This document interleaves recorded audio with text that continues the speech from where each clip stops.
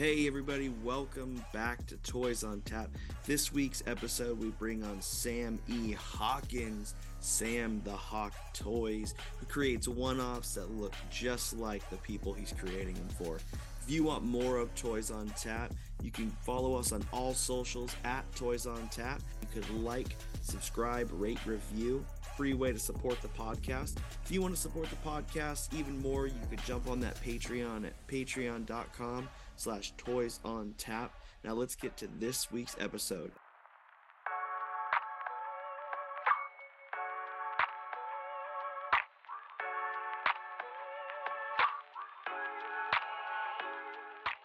Welcome to Toys on Tap. It's a toy podcast, if you haven't heard it, that interviews artists from all over the toy scene. I'm pumped to have you on today. Are we recording now? We're on it. We're doing awesome. This. Hey, no, I'm glad to have. I gotta admit, I haven't listened in a while, but I have previously listened to your podcast because, you see all these people on Instagram, but you don't always get to kind of hear the stories behind them. So it's pretty rad what you're doing. I know my buddy Miles, Sir Collect a lot. I heard his, and then Death by Toys. I think I listened to 3 or 4 of them when you first came out and you started having all the big boys on. Yeah, those were some early ones. Yeah, man. So I apologize that I fell up, but I don't travel for work as much as I used to. So that's when I used to do my podcasting, and I don't really listen to anything much. Yeah. I found that the toy artists that we have on regularly don't listen as much as people that don't create. And really? I feel like they're sitting doing stuff that would be like a perfect time.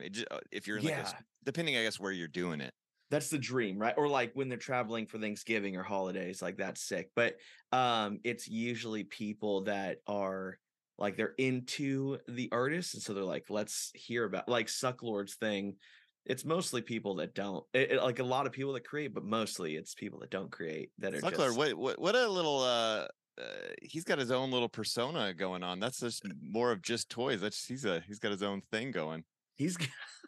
That is a good way to describe that, man. He's got something going. Yeah, I've spent the most amount of time with him than any other artist on here, and I think it was like 12 hours altogether. Oh, really? Yeah, he did a 5-part series, and each one's about an hour and a half ish or 2 hours, and then he did one early on, and just so much. There's so much Sucklord that I've had to sit through and enjoy.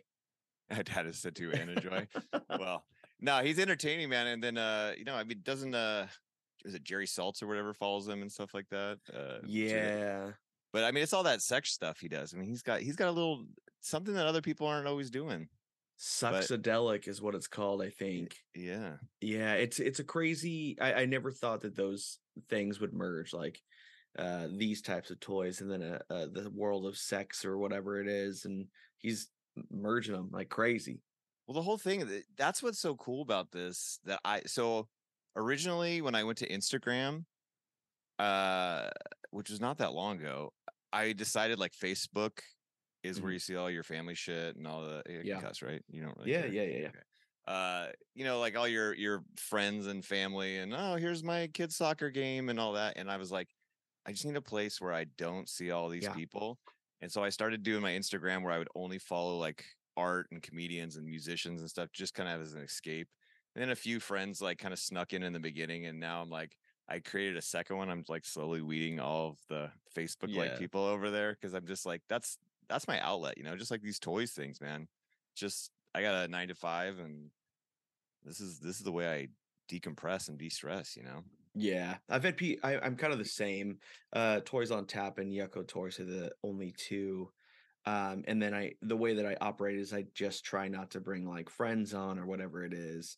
And I've had people get kind of upset about it. Like, why? Isn't that funny? Isn't that's such a MySpace age thing to be upset about? Yeah.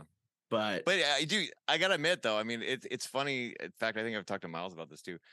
It's just weird how like the following, like, while I don't care, I do care. It's like one of those things where it's like, no, that person, why doesn't Daniel Brown follow me? I sent him a lighter. Like, yeah. But yeah, so Dano Brown's actually the reason why I started this. Oh, we're gonna get into it. Oh, we're good. I don't want to go ahead of the horse. Yeah. Cart. Before we go any further, though, please introduce yourself. Oh, Tell everyone who you are and what you do. I am Sam Hawkins, or I go by Sam the Hawk Toys, and I make. Let's see. I just make toys of people I admire. You know, I try to dabble, trying to do some other people's stuff, but basically, it's just unsung heroes of mine that I'm into, and I get whatever interests me at the moment. I kind of go with. I get a lot of people that reach out to me for custom stuff, and I always decline it. I've never sold any of them because I don't know. I have all of them. Say if they don't go to the people I make them of, then I just save them. But I think this might be the year that I got a bunch. My wife's like, when you can get rid of all that shit. So I think I'm gonna start an Etsy and maybe pay for some Christmas presents or something. With it. So that's I for sure want to get into that because to create so many, you have seen so many of these people and you've got them like pinned on your Instagram, and you've been able to see some people that I absolutely love that like it's like Ryan Sickler, the dream to hang out and do that. But to not sell them if they don't go to the people, that's an interesting take. What made you start doing that? Well, I originally started making them back to the Dano Brown thing because I'm a huge Nicolas Cage fan. Yeah. And I wanted a Con Air figure. So I made one, and then it's just maybe insecurity in the beginning of just, these aren't that great, or, not feeling they're just the perfectionist in me. But I mean, I make a decent living, and not that that means anything because I'm still going to sell them. But I wanted to, that's a hard question. Why did I do it? I don't know. I don't know. I didn't know what I wanted to do with it. I didn't know if I wanted to keep them together for a show, or I think I also wanted to build my following up, because if I put them up for sale for like 100 people, I'm going to let them go for nothing. So I was holding on to them for a while, and then it got to the point where I was just like, well, let's see. I got to figure out how I want to sell them, and I haven't. Got any recommendations of how I should sell these? Because everyone does stuff so differently that I'm looking on there, The way that I always saw, because I've created a couple of like well, I don't even know what influencers, TikTok creators, whatever you want to call them. And those have sold, and then when they post about it, other people will buy from them. But I rarely have any interaction with any. I've only made a couple that the actual person has seen. But it's such a specific niche, right? Like Dano Brown being the one that inspires you to do this, or inspired you in the beginning. It's such a particular skill set, and such a like you're creating replicas of a certain person and not creating runs, correct? No, I do one-on-ones. Yeah. So I'm not the guy I have no idea about how to do it. Well, it's funny too. You talk about that. I'm sure it'll happen throughout this, where you'll spark some memory of why things happen. But yeah. So the other thing is, I feel like that it's like sometimes I'm always feeling like, this is good, but not good enough to sell. Like, if it's a free thing that I'm giving to somebody because I admire them, or I just like repay. I look at it as like repaying art, right? So like, hey, most of the time when I'm making something, it's someone to say, hey, you've brought me a lot of joy in my life.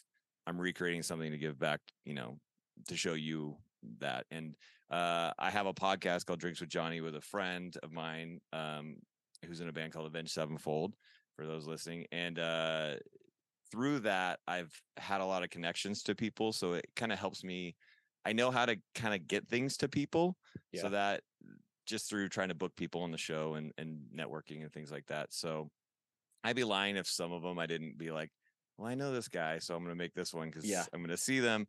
But then some I'll just make, and it's weird. You mentioned Ryan Sickler. That one was a strange one, because I made one of one of my favorite comedians, Rick Glassman, and he had no. Jeremiah Watkins, and he saw Ryan Sickler saw his and said, dude, that is awesome. And in my head, the one I made of Jeremiah Watkins was not good. I'm sure it was good, but he's got a bigger nose, and I felt bad. It looked just like him, but the nose was too cartoony big, and I felt like he would think I was making fun of him.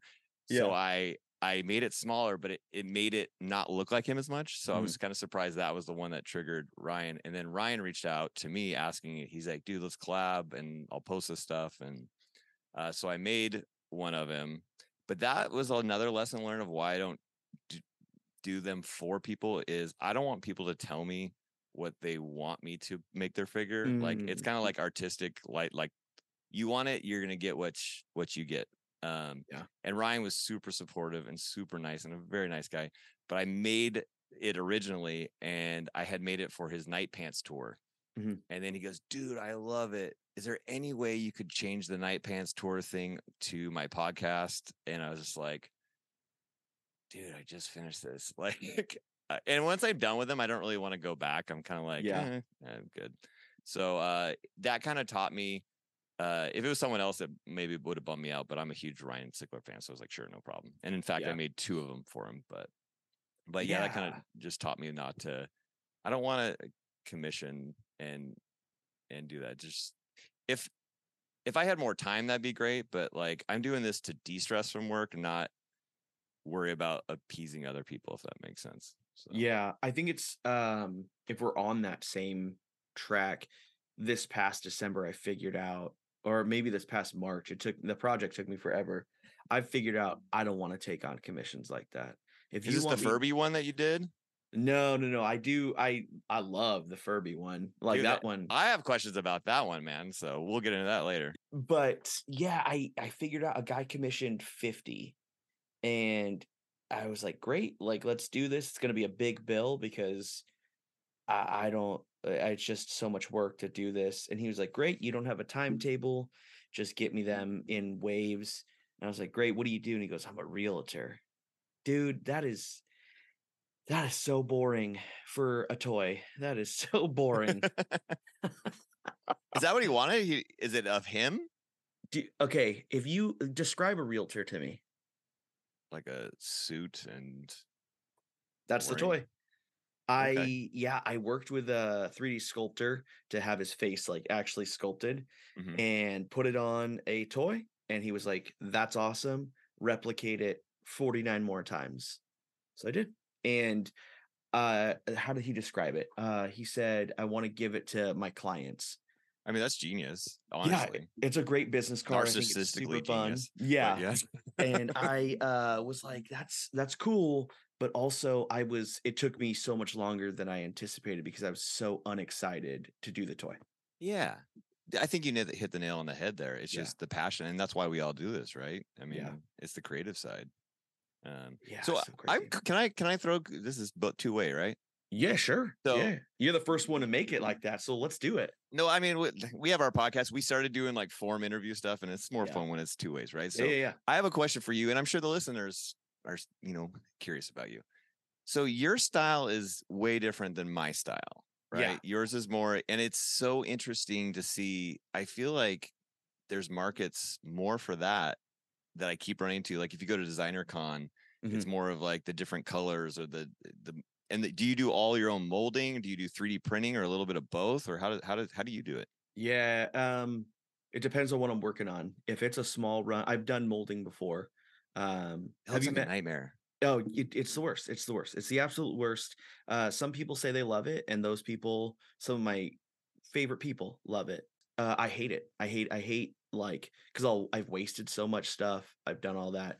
But I'll do it if I have to. So I've done that for Dove before for a run.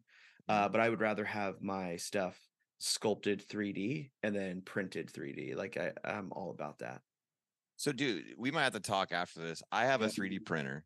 Yeah. I bought it. I've played with it. So you use ZBrush and all that? I don't do any of it. If I have an idea, I work with a sculptor friend of mine and we kind of bring it to life. Yeah. So I can hook you into all those people for sure. Yeah, because honestly, and it's like one of those things, like it's weird how the community is super supportive, but also really guarded at the same time of helping people. So like just kind of figuring out even how to do the card back took me forever because people would be like, I don't know, man, figure it out. And I don't want to name names, but back to Dano, he's the first person that told me how he did it. I was like, oh, duh. And then so from then, but then talking to Miles, he does it different than I do it. And and I just love those little tricks and trades. And by the way, like Miles Sir Collect a lot, shout out to him. He's kind of become like my best friend in this. Like we text, we bounce each ideas off each other, and he's been really helpful and supportive on stuff. Mike I always forget how Schwenken Toys. Do you know Mike? I've seen him a couple times on here. He doesn't Yeah. pop up on my feed as much as I would want. Yeah, he's a good dude. And I actually ran into him in Sacramento. He was like one of the first people I've actually met in person. We were at a concert and we met up. It was kind of cool. But yeah, no, the 3D printing thing I want to start getting into, because I feel like when I meet these people and they always say, "Hey, can you make more?" And I'm like, I can, but I don't want to sit there. But if I could get behind a computer and start doing these, and then, I have a whole idea of a lot of different things. I'm all over the place, but I want to start doing that so I can print multiple ones and then say, "Hey, yeah, sure. I got, I can make X amount for your band to sell or whatever." So I don't know. That's the goal. So I'm looking for people to kind of teach me that side. Yeah. Or even if I don't, if I have one, I go, "Hey, can you scan this and then show me how to put the different moving parts and stuff like that." So I don't know. There's a big group. Have you ever heard of the group Making a Mutant? No. So it's I'll hook you guys up. I'll figure out who to send you to. It's 3D sculptors from all over the world, and they each take a piece of the body in a Playmate style figure, and then they once a month they all mash them up and they throw it out and they release it. It's sick. That is pretty cool. Yeah. It's funny you say that, because I had this idea of like almost a trading thing where you had like 4 or 5 guys, right? And you make a figure, and then you all post it, and maybe you could do this for your podcast, and you all post it, and then you swap it, and then they have to use that same figure to make a new figure and see what they make out of it, and then you keep kind of going around the circle to see how that one figure is transformed. We interrupted this broadcast of Toys on Tap to bring you this. Meanwhile, in a galaxy of bootleg treasures. DOV2, we have engine failure. We must crash land on DKE Toy Planet. Oh my, we're doomed. Wait, salvation. Hooray, we're saved, DOV2. Limited edition custom artist-made action figures at DKE Toys. Check out www.dketoys.com for a full catalog. Hooray for custom action figures. DKE. Dude, that would be so sick. Yeah. Before we get so far into your life, sorry, dude, I am like all over the place. No, I'm into it. I'm into it. There are people that get on here and they apologize for. It's like, don't. That's what makes. Well, this is passion. Like that's why I like talking to Miles. Like, I don't have anyone else I can talk to about this, and it's like you find these people who like, oh no, I have that same problem. I mean, I talked to my wife. She's like, oh, that's cute, but it's like I can't have the talk that I have with you. Yeah. The same talk that, with her about it. So it's cool. I appreciate you asking me to be on. So heck yeah. Throw you're back good. to you, man. All the way back to the beginning. I love starting this way with an artist because it kind of gives us a feel for where you started from. I don't know how old you are, but as you grow up, you're probably like every other one of us where we're like watching cartoons, we're playing with toys. I'm 41. How are you? I'm only 32. So you're a baby. So there you go. I'll be 42 I'm almost 10 years older. I'll be 42 next month. So that means you're in the 80s, in the like the beginnings, the hub, the G.I. Joes. Golden. Yeah. So tell me about the cartoons you're watching, the toys you had, all that stuff. So, I mean, I think it's kind of funny now. Like you look at the Ninja Turtles and they're exactly the same molds as we grew up with. And it just shows like, I was like, dude, I grew up in the best time of toys and movies and music, even, and like Nirvana's like everywhere. And it's like, what the fuck? Yeah. But G.I. Joes were always my thing. And my dad, growing up, was a toy broker. So what that means is he had a wife that had a ton of money. So he was trying to figure out a job where he could stay at home. I joke, but he Matchbox cars. They had these models of yesteryear, and there were like, black Model Ts through the 60s, and it wasn't Hot Wheels, it was a different one, but he used to trade those through in the 80s when I was a kid. He was trying to find a job to stay home with me because my parents were divorced. And if he could do that, he didn't have a 9 to 5 and he could take shared custody with me. So it was awesome because he would take me to toy shows growing up, and he'd be doing business, doing trades and stuff. And he would trade overseas because a lot of it came from England or Australia or all over. And we would have people from all over the country randomly staying at our house. I don't know. He might've been a drug dealer. I have no idea, but it was at that time, those things sold for a lot of money. Yeah. The market crashed eventually, but with that, he taught me to like keep all of my toys. So up until I was like 18, I had like 250 GI Joes. Like I had I had everything. And then when I got to college, I unfortunately was like, dude, I want beer money, and I sold it all. And then now I'm like started rebuying, all of the old favorites. But GI Joes were always the number one thing, dude. Everything was GI Joe. I literally had I was a spoiled little shit. I had so many different toys, dude. And we go to like flea markets, and I'm kicking myself now, dude. Back in the day, you would get like just piles of old GI Joes, and all the toys we love that are worth a ton of money now were just readily available. And I wish I could scoop them up. I remember, do you know GI Joe at all? I mean, you're a little younger. I know I got the worst end of it. Oh, okay. When they were, they were extreme, and they're massive, and not as fun there. But there's I remember there's this Pimp Daddy Destro, they end up calling it. Have you heard of that? Yeah. It's like Destro with a fedora. And I remember having that in my hand at Toys R Us or KD or wherever, and being like, this is the stupidest looking toy. Who would buy this? This is not how Destro looks. And then now the thing's worth like $2,000. I was like, fuck, I wish I would have bought it. It always seems like, because it's what's that burglar TMNT? It's the cat scratch or whatever his name is. I have no idea what you're talking about. Oh, there's one that's like, if it's in the package, it's like $2,500 because it's all the unpopular things that no one ever, so they stopped producing it. Because they're rare. Yeah.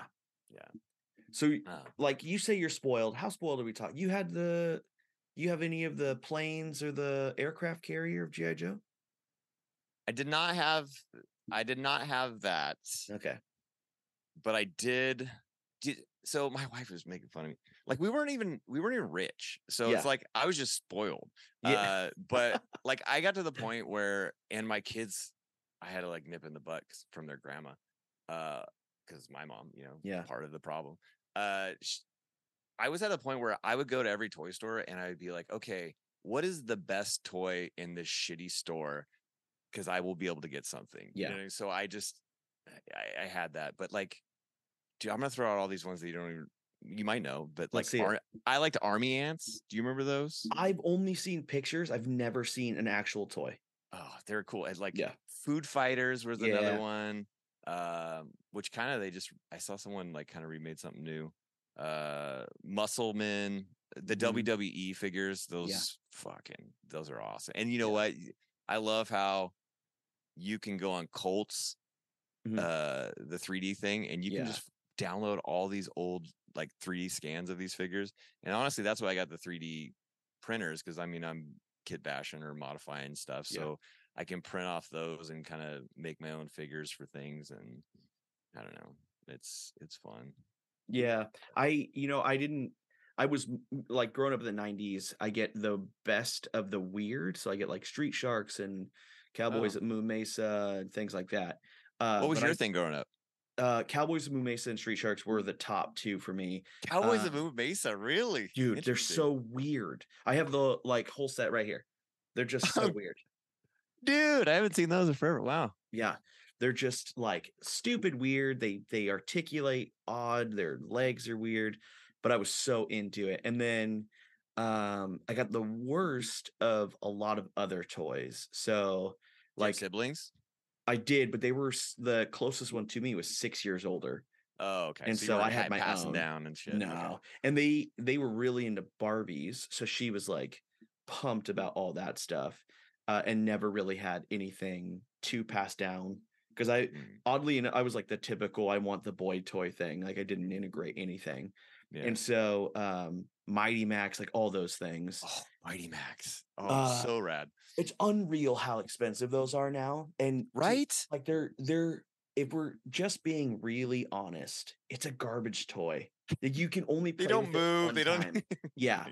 Like you open it and then you move it and then you're done. And so Who made is it Redfall thing? Who's the guy who started making like the Evil Dead ones of those? Oh, I don't know who made the Evil Dead ones, but I know that Debonair Heads makes oh, he's great. That's who it is. Debonair Heads. Oh man, that guy is a freaking master. I can't, this podcast has made me really good at being able to like identify certain artists or like identify how they make certain things because I see a lot of it. His Mighty Max figures, I can't. I don't know if he's sculpting them, if he's printing. I don't know what he's doing. They're too clean. Oh, they look so professional. And So I can't. His are tough. But yeah, growing up with those, and then any movie that came out that was relatively close to like kid. So like any Toy Story figure, I had everything. Small Soldiers, all that stuff. Yeah. Yeah, so I got like the best and worst. I didn't get any of the cool 80s cartoons. I got the trash 90s cartoons that weren't as good. Yeah, but you were on the tail end there. There's, and you're in like California and stuff, right? Where you grew up in San Diego.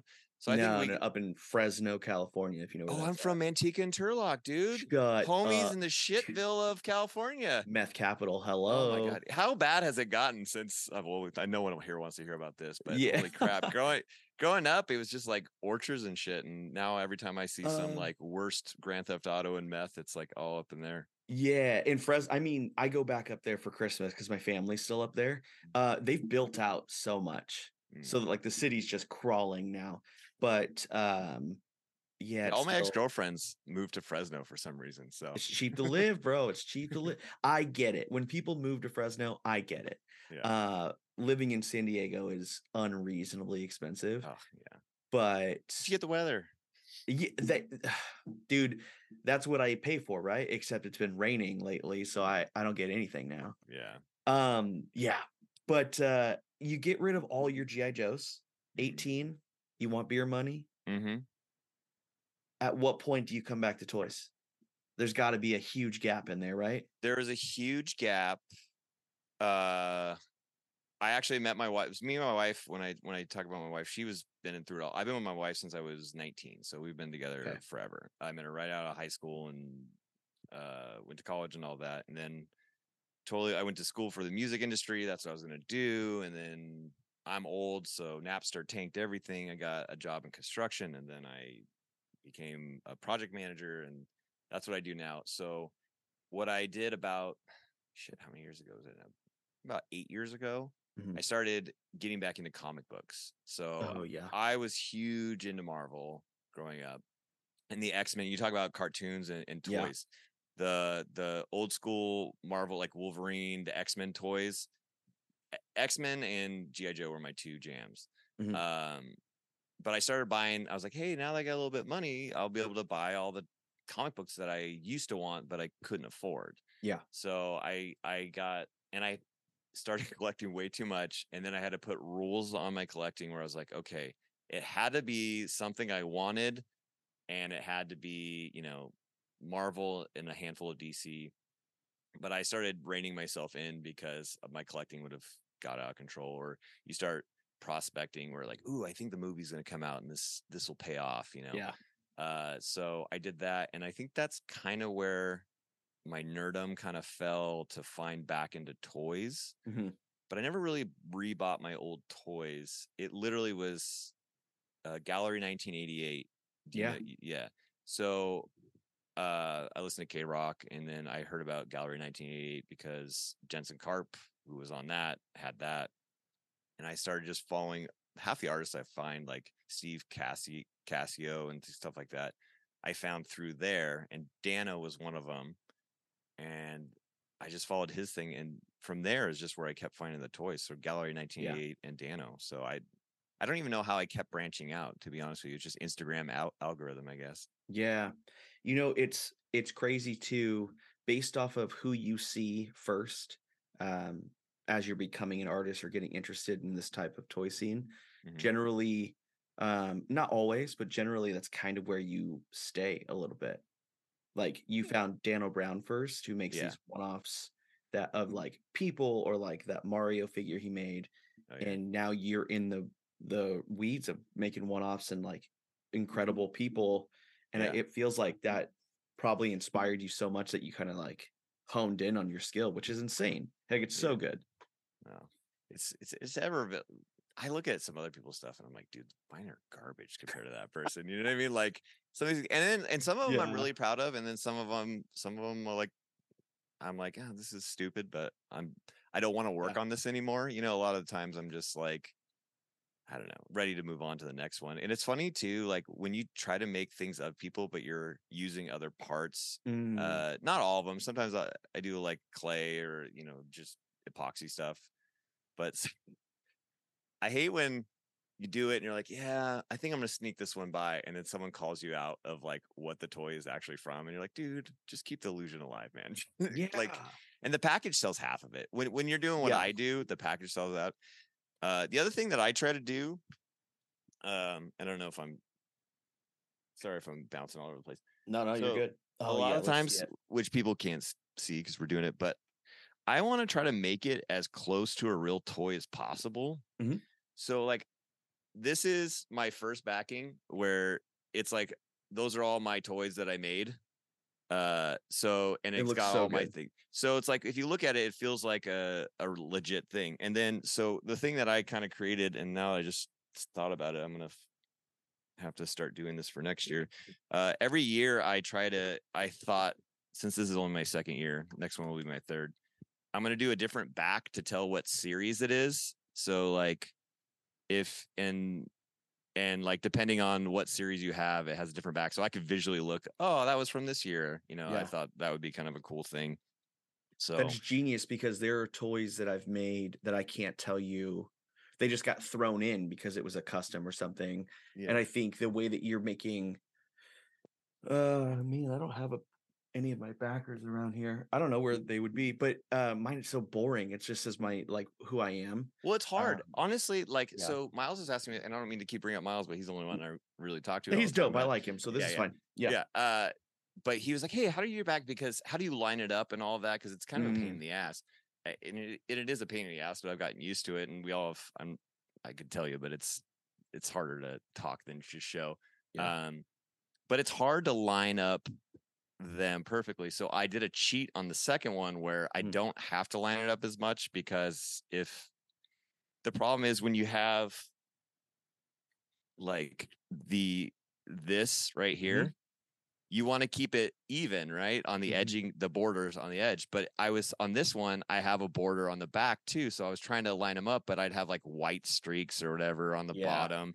And so just trying to always improve. And I don't know. Anyone out there who wants to send me some tips on how to do stuff, I gladly will take it. Yeah. So. The way I do it, everything is 6x9. So I use comic book backer cards. Yeah, me too. Yeah. Although I've noticed that they bend super easily. So if they're not compressed, I got a thicker one. You can order thicker ones though. Okay, we're for sure going to talk after this because I need to find thicker ones. So the only bad thing is a lot of the, like when you do the corners and stuff, because it's thicker, it's harder. So sometimes like I'll do the Chad and I'm like, fuck it. It leaves extra stuff, but I mean, it's all trial and error. But how do you do it? Do you do double-sided paper or do you spray?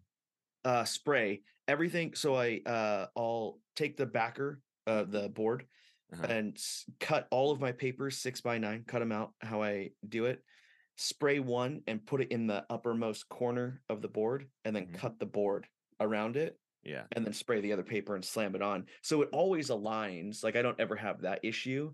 The issue that I end up having is again, like the bending of it, or every once in a while you'll get a blade that's like starting to dull and it just shreds the side of it. Yeah, no, 100%. That's the problem with the thicker one is you get that. And I use like a paper cutter. I got to get a new one. It's old and it's you need to sack up and buy it. But I do the double-sided where it's sticky, where you can print it off. And yeah. But I was printing at my house, but my house printer sucks, and I would always get lines in my printer. And so I've made friends with the local. I mean, then they're not going to stop, and they're not going to hear this.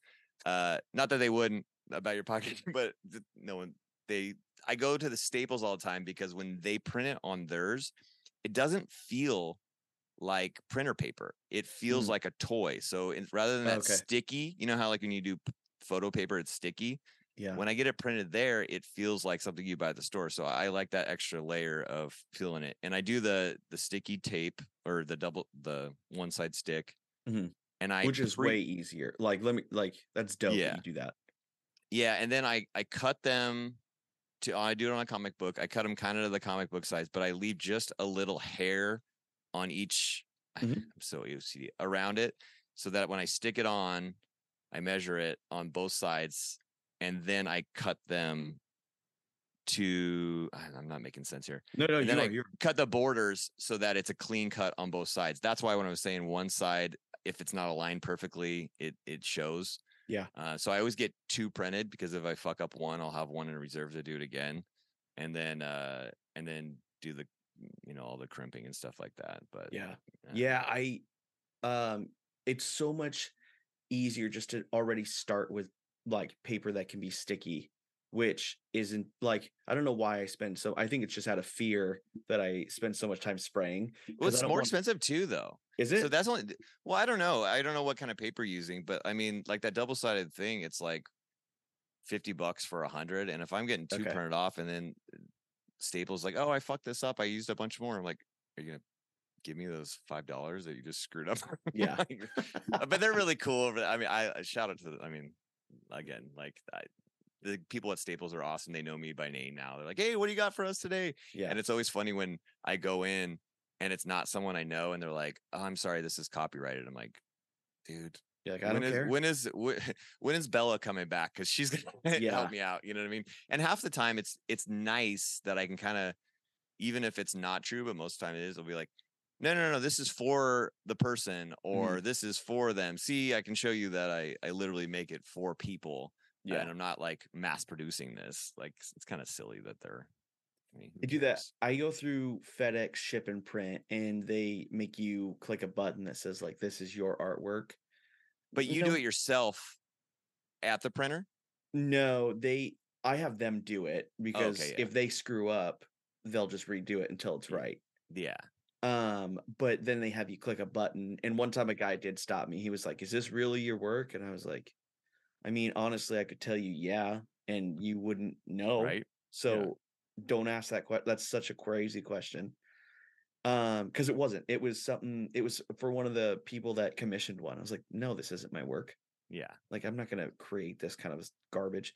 But it was, man, I think that was another company, another realtor, or some random thing that I was like, stop doing this. I don't want this. Dude, I had a weird thing once. The singer Goldfinger. Yeah. John Feldman, dude. I'm one of my favorite bands growing up. That, can I share that story real quick too? Yeah, sure. So well, I made one of him and I posted it, and he shared and he liked it. And when he did it, the photographer of the picture that I used hit me up and he goes, it was really polite, but it was kind of like not passive aggressive, because he wasn't aggressive, but he was like, Thursday night, 7 p.m. YouTube Live, it's Toys Alive! Toys Alive! Toys Alive! Toys Alive! There's way cool artist unboxing. No way. Accounts under 1,000 followers. What? Art out there for $30 or less. Radical. Collector Spotlight. Ooh, collectors. Current and upcoming shows and drops. Giveaways. Short chats with artists. And news from the hood. 100% indie all the time. That's Toys Live. Toys Live. Thursday nights, 7 p.m. PST, YouTube Live. Wow, I love when my pictures are used in other art forms. Hint, like almost like hint. Yeah. But I ended up following him. He's a real nice guy, and he didn't stop me, and it was a one-off. It wasn't like I was using his stuff, and he was cool about it. But it was the first time I was like, oh shit, people might actually see stuff that I'm using. I didn't even really think, because my parents are like, well, aren't you afraid about getting sued and all this? I'm like, no, the amount that it's going to cost for my one figure, like they're going to spend more on lawyer fees trying to sue me than they're going to get out of me for this one thing.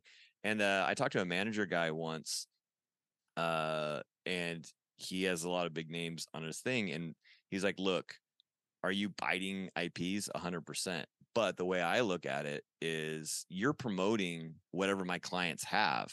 So any extra attention that you're bringing to their brand, that's helping. I mean, if you're off making 100 of these and selling them for a ton of money and not cut us in, that's something different. But if you're bringing attention to the brand, that's a good thing, you know, if anything. So but John Feldman was really cool because we had mutual friends and he didn't see my original post, and then a friend of mine shared it with him and linked us up, and so now I'm getting like a text message from like one of my heroes growing up, and saying, oh my god, can I buy this from you? I was like, dude, you can fucking have it. And he's like, can you make more? And so he doesn't know this, but I was like, oh, you know, I go to LA because I do for work. You know, I'll bring it when I go down there and I'll just meet up with you sometime. So I had a day off from work and I had nothing planned. So I randomly texted him. I was like, hey, man, I'm going to be in the area. Do you mind if I just drop this off? And he's like, oh, yeah, I'm home today. Come on over. And I was like, sweet. So I drive down to Calabasas, which I live in Huntington Beach. So it's not close, but it's not that bad. And he lives in he's a producer. So he's got like amazing thing. And we go there. And he has a home recording studio at his house. And I walk in, he's like, oh, here. And I'm looking where like Blink-182 did their Grammy winning album and where Avril Lavigne's been and all these things. And I'm like, this is fucking awesome. He's a super nice guy. So I give it to him, and I'm not a punisher. So I was like, hey, man, I'm going to get out of here. I'll let you do your thing after I gave it to him. And then I saw on Instagram like an hour later that Travis Barker had showed up like right after I left. And I was like, God damn it. You were so close. You were so close. Yeah. So I don't know, man. But no, it's just been fun to like get to, I don't know, networking and meeting people like you and like-minded people. Of just, I got to meet, I was in heaven going to Designer Con. Did you go to Designer Con? Heck yeah. Which day did you go? Saturday or Sunday? I went to the pre-party. I'd never been, so I got the 3-day thing. So I went on Friday. Yeah. And then I brought my kids on the next day or whatever. But I seen Dove's DKE's thing, like it was rad to see so many people I follow and be able to see, especially, you know how it is as someone who makes these, to kind of see the people you follow like up close of how they made things. It's really kind of cool. So yeah, it's one of my favorite things. Here's a question though. What's it like taking kids to Designer Con, to a place that like those toys or those things, we call them toys, but most of them are meant for a shelf. And what's that like? Well, my kid's not looking at that. My kids aren't looking at those. My kids are, what was my kids looking at?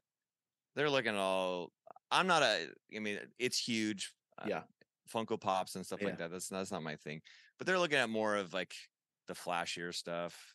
There's a guy there that had this like barrel and you lift it up and the dicks come out. My son, it was 8 at the time, thought that was the coolest thing in the world. Yeah. So and my son bought what did he buy? He bought these little paper things that were all folded up. So I mean, cool. The stuff they're looking at aren't what I'm looking at. So and we're a big art family. My daughter is huge into art. My son's now starting to get into art. My wife she can paint anything you put in front of her.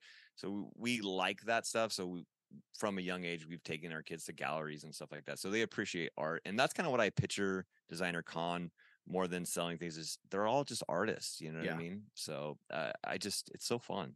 Being an art family, this kind of leads into like where we're headed. So you start to notice Dano Brown and maybe at this time Miles, if you saw him around the same time. Dano, Redful Things was another one, and Retro Gimmick for some. Those are the three that and Retro Gimmick. I think that guy's shit is fantastic. I love Redful Things. They're so clean. Distraction figures. Because they're all kind of the similar stuff of that I make, right? So that's kind of Redful Things is probably the most different out of those group, but they're around. And I think what's cool, so then take me to that moment in which you look at these toys find these creators and you make this statement or the judgment of saying like, I can do this. What's that moment? That's a good question. Well, it was really one of those, and I got to go back to the podcast. So it seems different, but it's really not. So when I joined our podcast Drinks with Johnny, my buddy, it was originally on the Avenged Sevenfold YouTube channel, and it was just Johnny. It was extra content for their band. Yeah. And then we were out at dinner one night, and I said, he's huge into wrestling. So I was like, hey, man, I saw Jake the Snake's coming to town. What if I got Jake the Snake to be on your show? And he's like, go for it. Like, you fucking got a regular job. What are you going to do? And I got Jake the Snake on the show. Yeah. So after that, I was like, hey, he's like, holy shit. And then after that, I was like, do you mind if I try to get some more people? And he's like, please go for it. So, and right around that time, we separated it when I started getting some people. And now there's 3 of us that do it. It's not affiliated with Avenged Sevenfold. We made it our own thing. We're in our 5th season. But from then I kind of like reminded myself that like, dude, you can do anything you like. Anyone you see that's doing something, you just got to try and not say no, take no for an answer, and just learn it. Like, it's just putting the hours in and figuring it out. So like when I saw Dano do it, I was like, I really want this Con Air figure, but I don't really want to pay someone. Like, why can't I just make my own? So right. It was just trial and error of trying to figure it out. And then originally I was just printing, and I was putting a Chad like graphic on it and printing it up because I didn't know any better. Yeah. And then that's a smart way to do it at the beginning. Well, I didn't know. I think that wasn't smart. That was just, I don't know what the hell I'm going to do. So a lot of them, like my older ones, like I really like, but I kind of feel like I should remake them because, you know, they're not the same. Like I said, I have half of them. But I don't know. So from there, I was like, you know, I'm going to really try this. And it was just, again, therapeutic for me. I was really stressed at work. I needed an outlet to like calm me the fuck down after work. And that was my thing. And my wife was even saying, like, she goes, man, you were just like, I love that you have this creative outlet rather than just being stressed. And not that I've never had problems with alcohol and stuff, but like, I was like, rather than just like, oh, I gotta go have a drink after work to cool down. It's like, hey, I'm gonna go sit down here and do this. You know, it's a healthy outlet, and it's creative. It keeps your brain going. And Photoshop I had never ever touched, so I knew nothing about it, and so I picked that up, and now it's kind of like the 3D printing thing I'm going to try to learn, but that seems a lot more daunting than Photoshop. It's intense to watch, but I've been told that I mean, I don't know, everything's scary until you do it, you know what I mean? So that's kind of where it went. Yeah, everyone says the same amount of phrasing, right? It's intuitive, it's easy to learn, but it's still terrifying. Like you're still doing something completely different. You know, I say it's genius to put the Chad on there because when I first started, I tried carving it out with I tried that too, and it does not turn out good. So putting it on there, that's a fantastic. I should have done that in the beginning because some of those early pieces are so messed up. Yeah, but do you have do you keep some of your old ones, like your original ones, or? No, I don't keep any of them. For some reason, when I first started making, I got lucky enough that it was during the pandemic. So it was like a real novelty. Everyone had money. We were all at home. So like, luckily people. When did you start? During the pandemic? You did? Yeah, 2020. Okay, cool. Yeah, I was like right after you. And so people started like picking them up, which was like, this is awesome. And some of these are so stupid. Like looking back, I have offered some of them to say like, hey, I will remake this now. Send it back to me. And they're like, no, it's great. It's like, it's not great. Don't do that. But doing those, I don't have any. What I did start doing though is like, I don't know what they're called. It's like trading card sleeves where there's 9. Oh yeah. Okay, I understand. When you save them, I've started printing out my backers' old ones in a small, and then putting them in there. Like, oh, this is the shit I've done. That's so much more smart. Yeah, that way you don't have to save anything. I have like I said, I usually print up 2. So I used to print them and then I would stick them like one on front and one on the back. And I would just be like, oh, here's both of mine and stuff like, and I have a stack of them. But now I don't really, unless I fuck them up, I don't really save. I have extra printed out, but I'm too lazy to like nostalgically do it. But I really like your idea of just printing them out to have them. It's super easy to do because you can do, oh man, I think it's like 12, maybe 10 per sheet when you print, and you just do it on a cardstock, and then when you get it home, just slice them up. Oh, that's great. Yeah, I like that idea because everything, do it. There's nothing that I say that is off. Let's take everything. Yeah, and so it's crazy to think about that. But so you started creating because you realized, like, I don't want to pay for that. Like, I'd rather do it, and then trial and error. Well, it was also right. It was COVID time, so it's like we're looking for things to do, right? Yeah. So I'm like, yeah, I'm so like, oh, this will be a good outlet. Yeah. So in doing that, you then start to like, is the process slow where you start to like integrate into the toy community? Do you start to look for more people and what they're doing? Like, what is that process like? I know I started in the beginning just reaching out to whoever would talk to me to figure out how to do things. Well, I didn't even know it was really a community when I started. Yeah. So I like, again, Gallery 1988 was what it was. So I mean, the people that I was looking at, like I commissioned, I don't have it around here. Do you know who Steve Casino is? He does. Yeah, he does the Tic Tacs, right? Yeah. So I commissioned 2 G.I. Joe, a Snake Eyes, and he was doing Star Wars. He had just started doing them, and he did a Star Wars. And I said, hey man, would you do my 2 favorite, like, well, Snake Eyes is my favorite, and then I wanted like a bad guy to go with it. So I said, can you do a Cobra Commander? So he did these 2 for me, and I thought it was the coolest thing. So he was probably one of the first ones, but his toys are nothing like what we do. Yeah, he's on a different spectrum, and they're so good. So I didn't really know there was a community to reach out. So poor Dan O'Brown was like the only person I really knew to do it. Yeah.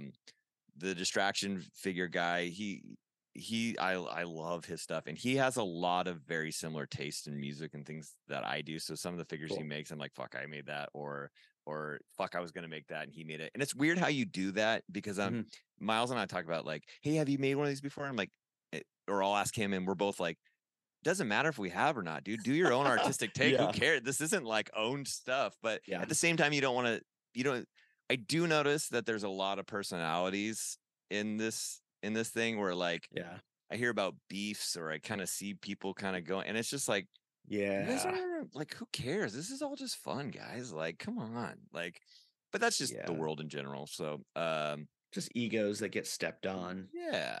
I mean, if someone wants to make the same one I do every day, like, I don't really care. There's another guy, I think he's San Diego, the Mascor, or I can't remember his name. Massive Mini Horse? No. God, I'm trying to blank.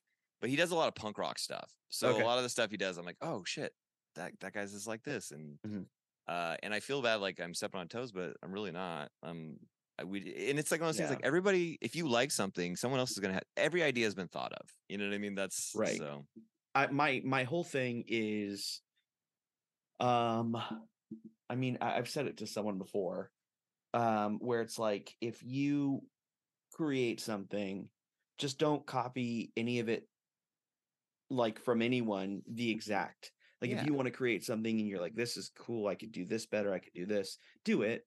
But don't also have the same backer. Don't also have like parts of the figure that are the same. Yeah. You're gonna run the coolest story that I have for that is Ben Gore.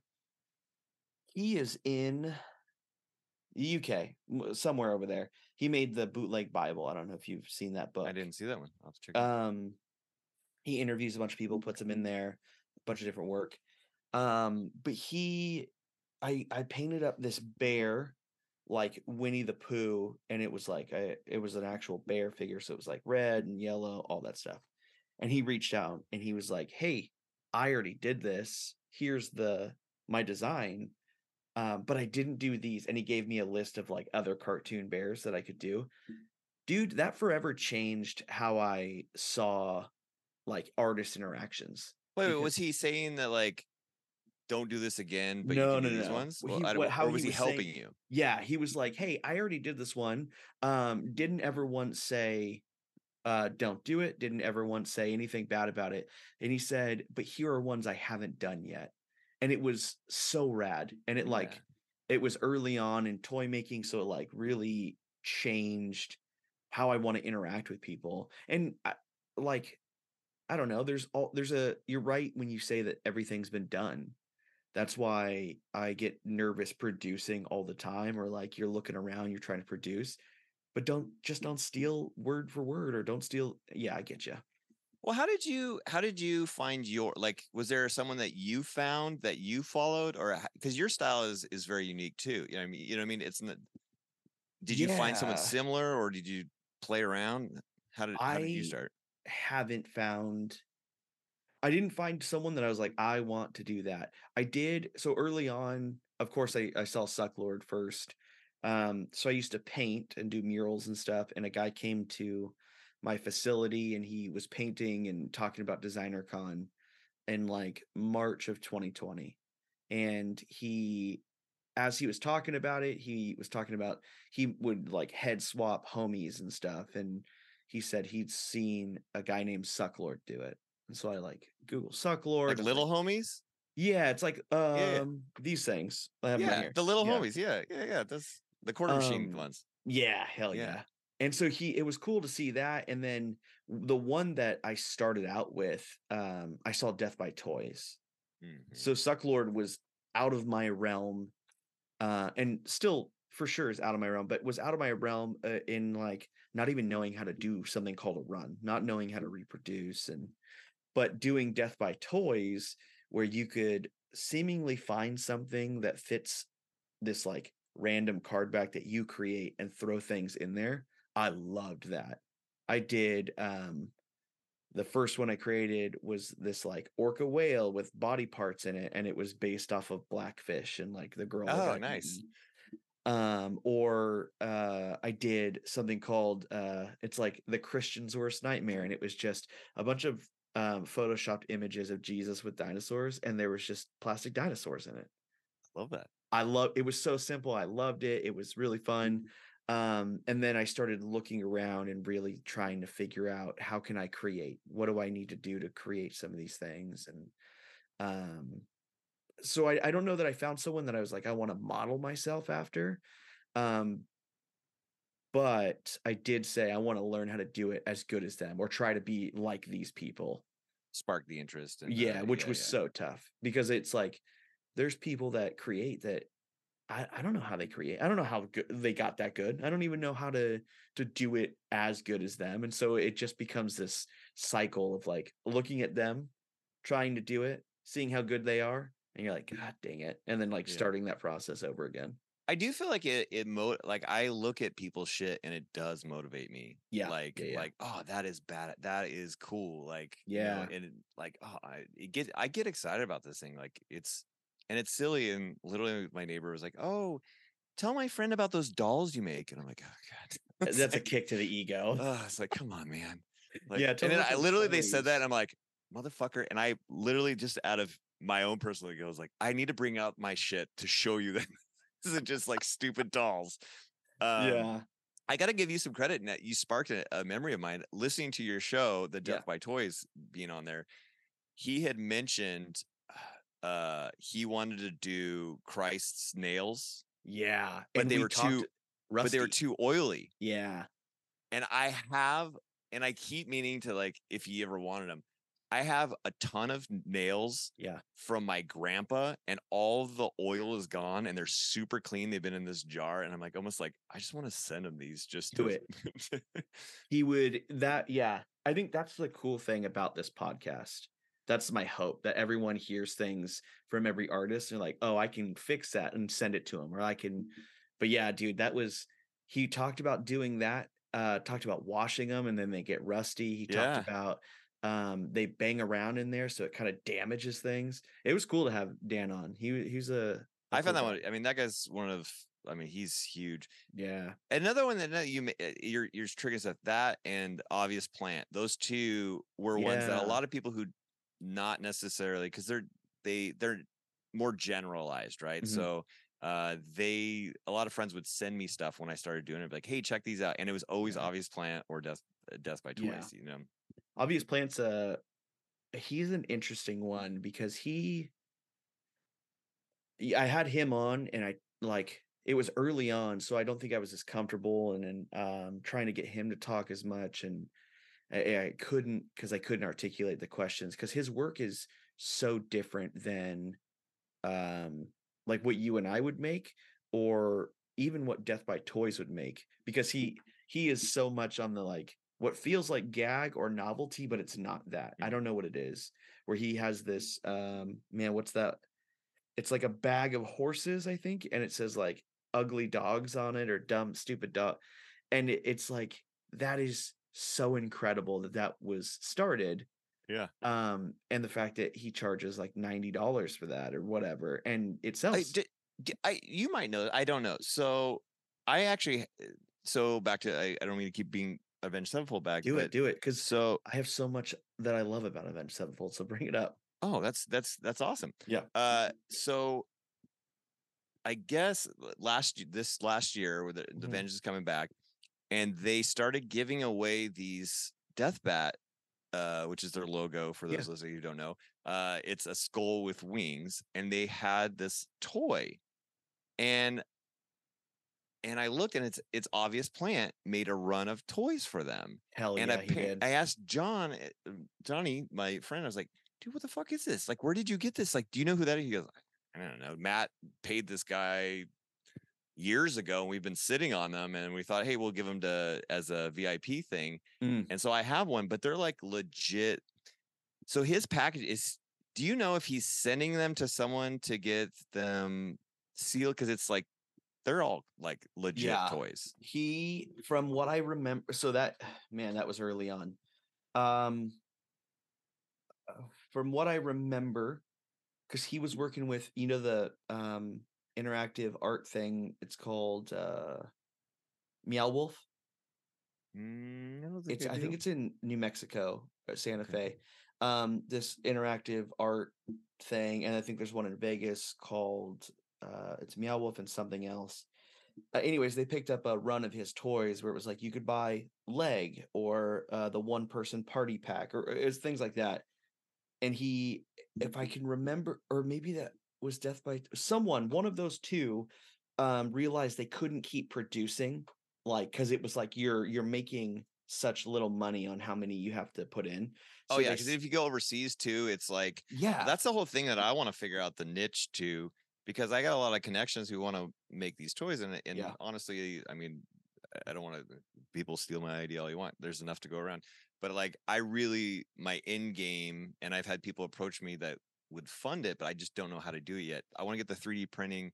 I want to figure out how to make, and not just like a basement stuff where like, you're doing molds and stuff, like legit, where I can do maybe mid-range runs, right? Because if you're going overseas, you got to order like a shit ton to make it, because otherwise you don't have the price point that you need to make an actual business, So I want to try to unlock that secret to help comedians and band, like punk bands and metal bands. Like, people buy merch like crazy. So like, there's definitely a market there. So I interrupted you though. I'm sorry. You're that's right. I think that you're unlocking that isn't tough if you're plugged into the right people. Yeah. So there's got to be another Super 7. Super 7 can't have it all. Like, you know what I mean? Like, what's crazy about Super 7, they, from the outside, they've got it. They're good at licenses, and they're good at like getting all that and the sculpts and everything. But it's not Super 7 as a whole that is doing this, right? So last week, or the podcast that's running this week, so I interviewed him last week. His name's Mondo. He helped sculpt for Super 7. And and so it's incredible to see like people doing that. Scott Hensey once worked with Super 7. So you might know this. So I saw Retro Gimmick did the Beastie Boys Sabotage, and then right after Super 7 came. Was that coincidence, or do you think he was involved in that? It might have just been coincidence. I don't know. Yeah, could be coincidence. I would say that Brian Flynn, I mean, they could probably pump out a figure so quick. I don't know. I don't know any of the details, but they also have their hand in like seeing what's out there. They know that people are creating or what's next for them.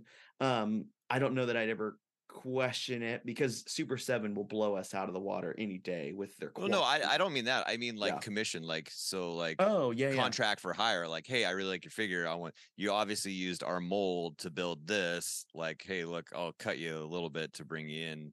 Yeah, I don't know. I don't know. That would be cool. I don't know if they do that, they'll probably reach out or say like, "Hey, can we have that?" or something. I don't Well, I know. hear they're pretty cool. Like they Yeah. hook up fellow people. I mean, they know that it's all. Hey, look, dude.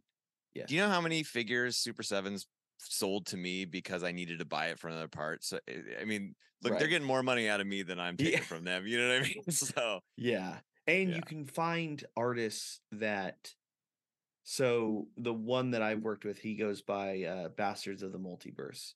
So he sculpted the head for me, and then we just found a Super 7 figure that I chose to mold and cast it. But you can find those online and then Oh yeah, 3D prints, reshape like it. Yeah. people spoiler alert, don't be mad at me, Super 7, but yeah, literally got the 3D printer, and Colts has scans of like so much different shit, you know. Yeah. And it's not like I'm trying to copy their shit and reproduce that. It's like, oh, that saves me time making this part of the figure because Exactly. it's mostly done, and you know, so Yeah. I think that's if you're doing it on a small scale, which you and I are, then I want to save as much time as possible. So if I can use their figure to produce something and add epoxy sculpt onto it and shape it, paint it, let's do that. Let's rock the house.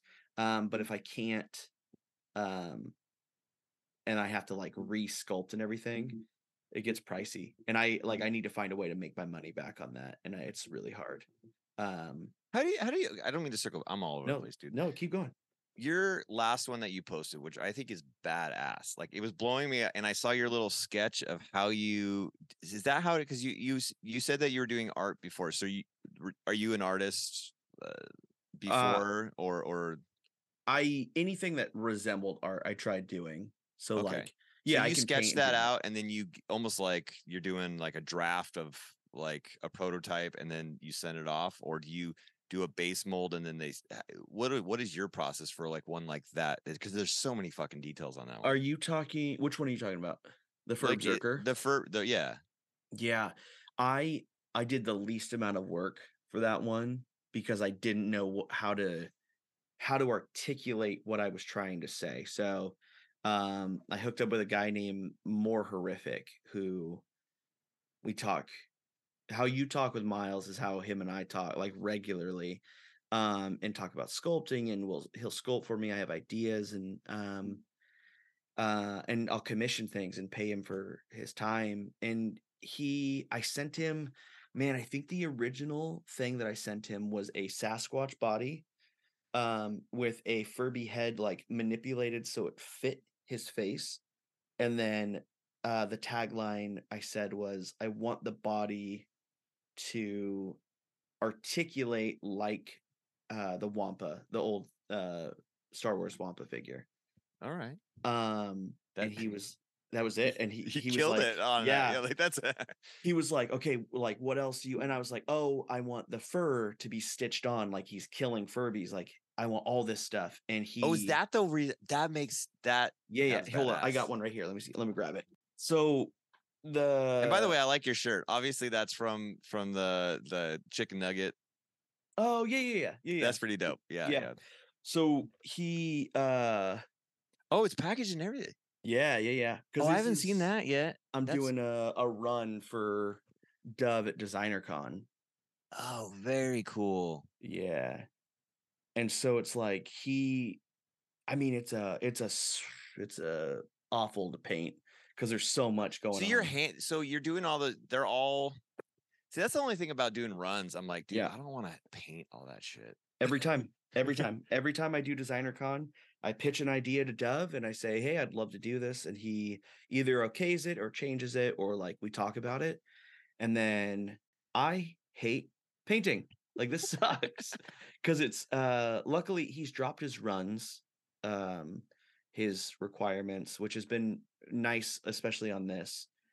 I am doing only a run of 15, but I like, even right now I have to continue to paint them up and do all that, but it's time consuming. It's crazy. So I just did it's Dove I met at Designer Con. Yeah, he's a cool super guy. nice guy.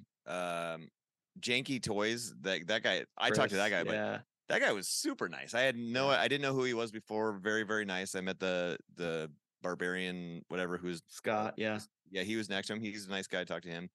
But as recently I did an action figure of one of my favorite comic books, and it was called Dead Rabbit, and they had to legally change it to Dead Eyes.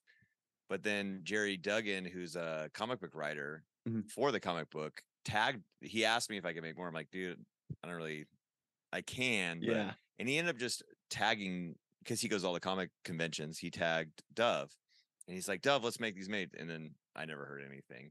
So I don't know what the deal is, and with Dove even saw it or has interest, but I haven't dealt with him. But I'm just curious, because I'm like, oh yeah, I got something I could throw your way for Designer Con. But at the same time, I'm like, I'm not that hungry to reach out, but I'm sure I'll bump into him and talk to him at Designer Con if I go this year. Yeah, any artist that comes on that hasn't worked with him, I always will push towards working with him. Yeah, it's great. It's like, I just don't know. Nothing against him, but it's just like one of those things where, like, I don't know. Yeah. Like I said, I know Miles, and he says good things about him, but I don't really know other people, so I'd be curious. Yeah. So just have your expectations like just level, or like I don't know what the phrasing is for that. Like, just reel them in, because he does have connections, and he does run a booth, and he does have promotion abilities and a huge reach and factories and all these things. You split what you sell it for. I think I can't remember what it is. It's like 50 or 60 he gets, and you get 40 or 50. I don't remember any of it. Yeah. But you get an email if you text him or send him an email and say, I want to work with you. And it's rad because he will have his first conversation. He'll like either call you or send you a message of like, these are the realistic expectations that you need to like understand. You can produce something for me. I need a specific number. This is the time it takes. This is how much money I take. But it's cool. It is great because of his reach, and he is phenomenal to work with, and his ties to the community, what he does for the community, makes it worth it. Yeah. And he's got his own little podcast now, I see. And DKE Toys on YouTube, I think it's all. Yeah. So I got his packaging. I think him and Texas Customs did that like pre-package. It's so easy. And I see other people doing it, and I love it. Especially there's a guy I made one for, he lives in the UK. So I originally made it in that because I was like, if I end up they actually reached out to me. He's a watchmaker, or he's got a huge YouTube, Nico. I'm trying to blank on his name, but they reached out to see if I'd make a toy. And at first I was like, who's a watch guy? And I was like, oh, that's a huge following of, yeah, cool. Yeah. And it was so weird. I went to go ship the toy, and I didn't have a phone number, and he lives in Ireland. And I was like, shit, I can't, because of customs, I can't send it. And it was like $250 to send. And I was like, dude, I'm sorry, dude, I'm not doing that for free for you. You're gonna have to pay for that. So I walked away and I didn't send it. And it's weird how life works. That was on a Friday. That Sunday, I saw he was in Huntington Beach. And so I hit him up on Instagram because we were following each other at that point. And I was like, dude, you're in my hometown. Where are you at? And we met up for a drink, and I gave him my toy. And I was just like, oh, that's so weird. But no, them making this thing was great. But that was another thing that was really hard. You sparked another memory is of how I started. I didn't know how everyone did it, but Dan O'Brown for a minute was doing packs where it had a backing card, and all it was, did you see that? It was like a blank card, and he pre-did it with a Chad, but it was just white. and then it came with the blisters. But I didn't know where to get the blisters, and then finally I found out Texas Custom and stuff like that, and it all pieced together. So Yeah. and shout out to Texas Customs. I mean, they got awesome stuff. The only thing that I think is weird, and no one has a 6-inch blister. Do you know of someone who has a 6-inch blister? I don't know many figures that are sold on a card that are 6 inches. I think that's all the X-Men, the wrestle. Oh, because they're more in boxes. You mean? Yeah. So if they're not, I mean, this one's pretty dang close. This is 5.5. Yeah. But it's I think about this wrestling. So Mike, Yeah. who we were talking about earlier, all of his are like wrestling figures, and he's got one, and I think he gets it from Uline or something like that. But they're not quite the same. And I'm like, I feel like there's a market if someone would just do one for that. Like, I know I would buy it. You're talking about clamshells, right? Yeah, yeah. I can't pull it off the wall. I have a couple Don't worry about it. That because I love like bootleg TMNT figures. Let me see if I can get to it. Right there. Okay. Yeah. They're about 6 inches. And they come from a place called E-Plastics or something like that. And if you punch in like I want a sample pack, and you put all the ones in, they'll send you like 6 of each. Oh, cool. Yeah. So I have. Dude, you and I, if you don't mind, man, you and I are gonna be friends now. We're gonna start texting. And I need all the help I can get, man. Yeah. So. It's just struggling. I think what it is it's just struggling through figuring out like who to find to talk to about this. Because I was uninterested in spending 3 years identifying like what factory or where to get these. It was like, hey, you do this, where do I go? Yeah. And like Sucklord, within my first, he was the one I reached out to about my backers. I was like, listen, you're like the guy. How do I do this? How do you print your backers? And if I remember correctly, he said something like, I don't do that, you idiot. Like I print them out and I glue them. And it was like, makes way more sense. Dano did that.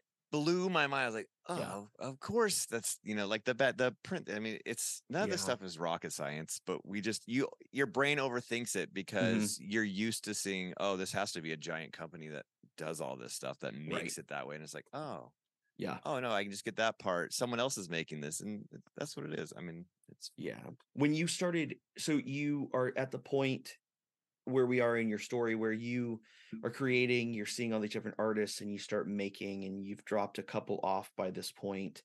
When do you go like full-fledged into it and just realizing I'm going to just make them of all these famous people that I enjoy, or these people that I like? When do you get to that point? I don't think it ever. I'm trying to think about okay, I do remember. Okay. So I started making a couple, and then I thought, again, it was COVID around. I didn't post till 2001. I think I started in November of 2020. I started making it. I don't know. Let's see. This is 2003. So I started last year. So 2021, I started making them at the end of the year. I made my a handful, man. I started them all at once.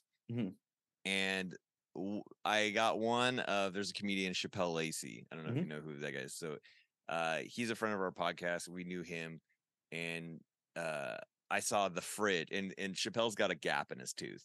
Yeah. So the fridge action figure from G.I. Joe has a gap in his tooth, and it looks kind of similar to him. So, and he's huge into Black Flag. So I made a Black Flag jacket, and I did all these different things, and I made it for him. And Johnny, my friend, was going to go do his podcast. I said, and we're best friends, so we hang out all the time. I was like, hey, do you mind if I give you this figure and you can give it to him on his podcast? And he's like, oh yeah. And that was the first person that I gave one to. Okay. But that was kind of, Chappelle's kind of, I mean, we're not friends, but we're friendly, so that was kind of like not someone I didn't know. But then I made a Chino from the Deftones. I have a friend who interviewed him and knows him, and I guess Chino's huge into Star Wars, so he really likes Star Wars figures. So I made a instead of the Mandalorian, Chino Moreno is his name. I said a Moreno-Lorian, and I just photoshopped it, and I took a Mandalorian figure and put a head that looked like Chino Moreno. And I don't know, someone must have tagged his publicist, and she goes, "Hey, can I give this to him for his birthday? And I'll pay you." And I was like, "Dude, if you can get me a picture with him with my figure, you can have it for free." And she's like, "Okay, no problem." And so she did it, and that was the first one of it getting to someone of like I grew up with, and I was like, "Holy shit, that's fucking awesome." So that was the first one that kind of gave me the fever.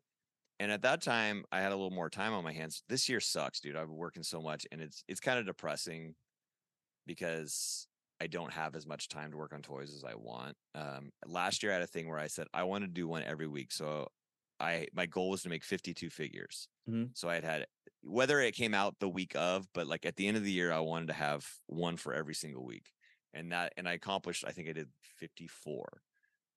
This year, there's no way I'm going to make it just because work is insane. But that was kind of what did it. And then comedians, like I just did Brad Williams. That one was kind of layup because he's been on our podcast a bunch, but I'm a huge fan. So it's some of them low hanging fruit. One that I just did, and it's funny. This has never happened. I dreamt about a figure. Have you ever done that before? Because I had never done it. I haven't yet, but people have told me about it, and I'm just waiting for my dream to come through. I have this one, and it's completely stupid. Yeah. But I literally last week dreamt, and I woke up, and I wanted to make a Master P. You know Master P, the rapper? Yeah. And I, in my sleep, imagined, or my brain's working, what pieces I was going to use. And then, so I just finished him yesterday, old school Master P, and he in the green with one of his albums. And I mean, it just reminds me of being 16. And I remember my 16th birthday hearing Master P for the first time. So a lot of the stuff when I post, I'll write a little blurb of why they mean something to me. Sometimes not, but most of the time I'll and no one's asking. I don't know. No one gives a shit about what I think, but I don't know. That's my space. So I can write whatever I want to write about it, you know? So that's usually what it is someone that's got some impact on my life. So Master P, while it's been a while, like I was like, oh, that'd be a fun one to do. And it literally came together. That's the ones that come together really quickly. I feel like the ones that are like meant to be. And then there's some other ones that I just struggle with. And I'm like, do I even want to finish this one? I don't know, but I don't know. That's sick. I think that's a cool way to do that. To like look over your history of like, I liked these things. This is what I'm going to create. Yeah. That's the thing I'm missing. Like with the Furby figure, I like Furbies. It's cool. And so that kind of inspired that figure. But for like to look over my life and think of different figures and create those, that's a point that I probably want to get to and create things that didn't exist. When you look over the years that you've now been in this and the people that you've been able to meet because of it and give them the figure and the ways in which you've probably like just blessed those people because you give them to them for free, which is awesome. Where do you want to head with this toy making career? Like I said, because of the people I know and I honestly would eventually, if this is dream stuff, right? So it's all, and I don't think it's undoable by any means. I 100% think I could do it. I want to get a Super 7-ish company going. But I have a family of 4. I mean, we're a family of 4. I got 2 kids. And it's really, when you get to when you're young, you can just say, fuck it, I'm going all in. And I love when people say that. I'm like, no, you just got to put all in. It's like, yeah, that works when you're 20. But when you have a mortgage and you got 2 kids and you're not fucking with your own life, you're fucking with other people's lives. I can't just say, kids, screw college. I'm going to use this and hope it works. You know what I mean? So, but I do have some people that I know that I've been talking to that want to help me with the licensing side and things like that. But it's on me to kind of figure out how to do it reasonably cost effectively. but at the same time, I have a normal job. So like I said, I don't even have time to mess around with these and do our podcast and hang out with my family and give my kids the time they need. So it's all about time. It's not money. It's not anything. It's time. And that's the hardest part, because literally anything you want to do, you can do. You just got to fucking do it. And it's just, again, about time. So I mean, the way, are you talking about you want to get into like injection molding? Like I want a Super 7. I want to be a Super 7. Yeah. I want to license figures for bands, comedians. Oh yeah. Stuff like that, and do runs like, because there's that sweet spot, right? You want to hit like, and maybe someone else is listening and being like, Sam, dude, you don't get it at all. Like if you go overseas to get just to get the freaking mold itself, I mean, you got to spend a couple, like we'll say $6,000. But if I want to do 6,000 figures, I'm already $1 a figure just in the mold. I haven't even made the figures. I haven't packaged the figures. I haven't done all this. So I do look at all that. Yeah. That's way down the line, but you're pretty dang close. It's like 5,000 to 10,000 for molds. Yeah. And then paint masks you got to pay for, because you got to get all those paint crispy. And then packaging is probably the cheapest, right? It's so thin, and so like, is it? I mean, so I went to a local, Huntington Beach has this really good 3D printer, and they do a lot of stuff for a lot of people, and it was a cool story too. It works here. I went to them and I was like, hey man, can I have a meeting with you? I got a lot of people interested in these. And I showed up, and first I look at their thing, and they have a box full of like Super 7 figures. Dope. And I was like, they're like, oh yeah, we totally know Super 7, but they don't do toys. They do a little bit of everything. Like they did some camera thing for James Cameron, and they're doing high end. I'll even give a shout out SNL 3D printing or whatever. But then when we started talking, it was a really great talk. I looked over, and Tristan Eaton is a graffiti artist. He's my favorite graffiti artist. Like I fucking love his shit. And I saw that they had like a random cardboard box that had his art on. I was like, dude, I love Tristan Eaton. They're like, oh yeah. And I ended up talking to them, and they were doing a project with Tristan. That's and they cool. Said they were at his shop, and they walked by my toy. They didn't realize it was my toy, and they said, oh, cool. Did you commission this? I mean, did you do a run of this? He goes, no, a fan made it. Isn't it cool? And it was cool to hear someone disconnected to that person. And it came back to me that someone else ran into my figure in someone's shop and saw it. That was cool. But they were asking, they were really pushing more about the celebrity thing of like getting them in and doing head scans and stuff like that. And I'm like, dude, well, what's that going to cost? You're already blowing my budget before I'm getting there. So I'm like, there's got to be a better way of doing this. So I'm trying to figure out, and I really they're really nice people, and I just know I'd have to do a lot of the front end stuff and then go to them to produce if I'm going to do that. But I don't even know if that would be the way. Dude, where am I going with this? But I don't know. I'm just trying to figure out the heels. Have you ever seen, there's a wrestling guy, The Heels of Wrestling. Mm-hmm. And he does these license figures with wrestlers, and he kind of slowly has been posting stuff of how he does stuff. Mm-hmm. And I think a lot of it is like, if I just had more money to invest in myself to get some of this stuff, I could probably do runs in my garage. Yeah. And things like that. I mean, it's just the investment in it. And again, I got a wife to talk to. Like if I was on my own, I would buy all this shit and just go all in. But you could do small runs. I want to do 5 to like maybe 2,000, 500 to 2,000. It's hard to make money at that though. You could do it in China and make money. Who does it? Healy Made does that. He makes figures in batches. Yeah. I can't even open it right now. But he does, and they have a Galios style, and they're 375, some kind of plastic. But it's doable. You have to find, I think the tougher part is you have to find the right factories. You have to find the trustworthy things. Again, time. Yeah. I know I could do it. I just need to put the time into it. Yeah. But as far as licensing and connections, I would totally partner with someone, but like the 3D printing, what I'd like to do is partner with someone who's a good 3D printer. We could work together to do this, and then do by my job as a project manager. So as silly as it seems, I feel like the things that I've gotten as a project manager of like, you assign me something, I'm going to find out how to get this accomplished for you. That's just in my nature and what I do.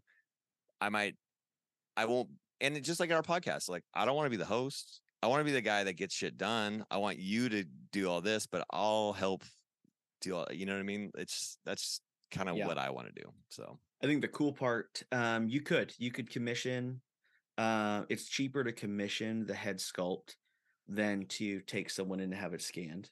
Yes. Find the body that can. And I don't like that. I don't want it. I'm not looking to do what I envisioned, because like what I grew up with. Yeah. I don't want a McFarlane figure that looks exactly like the person, right? I want a little cartooniness of it to make it like a fucking toy. You know what I mean? That's the fun of it. So yeah, I could connect you to a bunch of 3D sculptors that could do it, that are cool, because I've reached out to some and they're like, oh no, I don't commission stuff, or I don't do that. It's like, because I need the files, you know, and they're like, no, I'll make it for you, but I'm not gonna give you files for it. And I was like, oh, okay. Oh, that's a bummer. That'd be a bummer. Yeah, we can find them. We can easily find them. Make it happen. I mean, you could pay as much as $600 for a full sculpt. You could pay as little as $80 just for the head. Like, well, Fiverr. Fiverr is a new thing I've been starting to look at. I got a buddy who's doing Fiverr, but I don't know. I was like, I don't know if we'll see what happens here. I don't know. Yeah, there's a lot. Again, time is all I need. So yeah. Dude, that's dope. I hope that does work out, because another company like Super 7 in the mix would be so sick. And it's not like I'd be going after their shit. I mean, they're going for the big boys like Metallica and all these things. Like, that's not who I'm going for, man. I'm doing the low hanging fruit that they're looking at the big boys. I'm looking at helping the people that, like, NoFX, for example. Like, I got some ties to them, and not, you know, I'm not with them, but like, I know people, and I would love to like make NoFX figures or bands that I like and comedians, and I don't know. Yeah. The company that you should try to figure out a way to get teamed up with is Nacelle, then. Brian.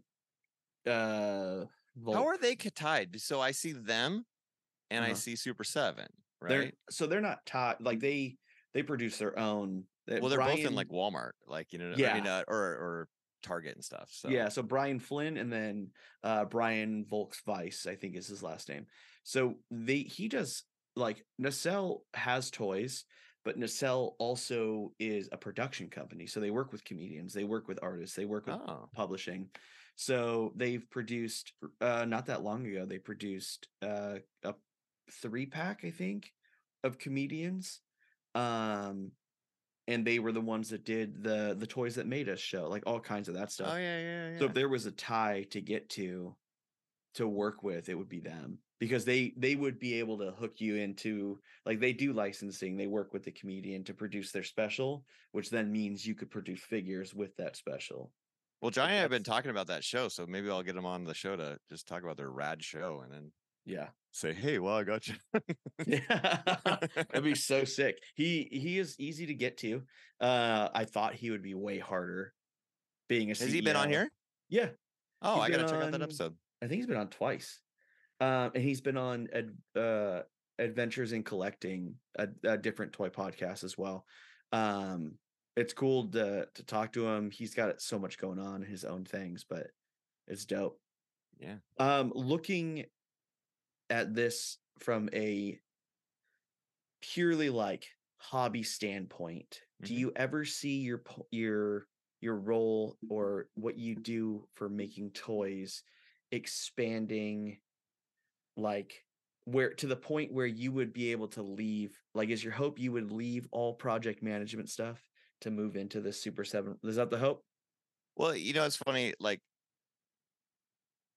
I don't hate my job, but I do I work, what do they say? Work to live, not live to work. Yeah. And the only reason why that's my dream is because I want to wake up and like I want to do what my passion is, right? So I'm going to work fucking building shit. It's cool, I guess, but it's not like, I don't know. It's not fun to talk about. It's like, what do you do? It's like, oh, I do this. Yeah. But when I talk about toys, I light up. You know what I mean? Like, if you talk to me, I'm fucking boring to talk to, because at some point I will talk about my toys or my podcast. Like it will happen every time because that's what interests me. It's like whatever people's passions are, and it's my passion. And I would love to do something. And also, dude, like I'm being a dad. It's not to get cheesy. Like that's my thing. Like family is my thing. And I want to be able to tell my kids, like, look, anything you want to do, you can do if you just try. You know what I mean? So I think it'd be really cool if, and not even like I'm looking to get like super rich or, but I want a healthy living to support my family. But it's hard because you get to a certain point in life where you're making a certain amount of money, and it's like, well, I can't leave that behind, and benefits and retirement and all that stuff. Like I look at a lot of like musicians and comedians who follow their passion and they're doing what they love, but they might not have retirement. You know what I mean? It's like, so it's a double-edged sword with me of doing it, but I can't go all in, which kind of hurts me, but I also want to retire at some time. So it's like, I don't know. I'm sure I'll have the way I look at it is like, I want it to be a second career for me at some point where like I've done this and then set myself up well enough to maybe take a risk when my kids get a little, like my daughter's 12, my son's 9, maybe when my daughter's like 18, they're out of the house, maybe I can start risking a little bit more, so that's kind of the dream. Yeah, dude, it's been fantastic to have you. Yeah, sorry I talked so long, man. I feel like no, it's perfect. It's perfect. One of the last parts that we do for every artist on the podcast is you can plug everything that you do that you want people to get in touch with you about, collaborations, if you do that, all that stuff. I plug love away. TikTok I'm afraid to go on because I don't need another addiction, so I've steered clear of that as much as I can, which I should go. I see a lot of people doing it. I'm just on Instagram at Sam the Hawk Toys. Also, I produce a podcast called Drinks with Johnny. It's hosted by the bassist of Avenged Sevenfold, Johnny Christ, and it's me, him, and another guy. And we used to be a little more interview-ish, and we still are, but we recently have had me and Brando, our other third leg of the podcast, we'll chime in just to make it more conversational. And we have guests from comedians, actors, musicians, and that takes a lot of my time. So if you can go check out Drinks with Johnny or Sam the Hawk Toys, that would help me out a ton, and I appreciate it. And I appreciate you having me on, man. I appreciate you reaching out. That was a nice surprise. I didn't expect it. And give me a follow on Instagram, because I don't know how all these fuckers get these followings. Some people have like huge followings, and I'm like, your toys are cool, but and then there's other people who have these massively awesome toys. I'm not saying me, but like way better than me. And I'm like, how are you not massively big? You know what I mean? It's that algorithm's a bitch. So look at it is. But I would say look at engagement. If you see these people with massive audiences, go to their reels or go to their like last couple posts and see how many likes. Could just be a fluke. They posted something that went nuts and people follow, but who knows? Dude, the last one, shout out to what's his name? Shit. I'm drawing a blank. He did the Everybody Hates Chris one. Oh, but it was when what's his name slapped him. Oh yeah, Hands of Doom. Hands of Doom. That guy was nice to me too. I appreciate that guy. I want to give that guy a shout out. Yeah, he's pretty sweet. So yeah, dude, it's I don't know what I'm doing. Dude, I'll let you go. Go to LA. Go to drop off your shit tonight so you can have tomorrow off. I know. I still got to paint so many of those. Also, next time you see Johnny, tell him thank you for shaping so much of my high school life. Like, I remember seeing them in concert, like listening to them. Backcountry was like our anthem. You're in San Diego. I wish we would have done this like a month ago, because I went down to San Diego to the show. I would have brought you out. My guy. Next time. Yeah, it was cool. It was cool listening to him, going to shows and having my best friend there, and we're just hanging out and listening to Avenged Sevenfold. But yeah, that's crazy that's what I'm learning more and more, that like the smaller the world is, the more that we either do podcasts or do all kinds of stuff. Oh, the world is so small, honestly. Yeah. That's the one thing I learned about the podcast. Like, Nobody is, especially California, like, Yeah. and not even LA, fuck LA, but like just in general, Yeah. just be a good person and Yeah. and just be nice to everybody and be a go-getter, like this podcast, man, you're killing it. You're doing it, and it's a grind. So I got to give you some credit. People don't realize, and Yeah. consistency is hard. The reason why there's so many podcasts in the world is because so many people start and they fall off, and it's not fun. So like 5 years in, like it seems fun, but it's work. So cheers to you, man, because it is work. While it's fun having the conversations, there's a lot of reaching out, scheduling, fucking cutting, doing all this stuff. So cheers to you, man. Dude, thank you.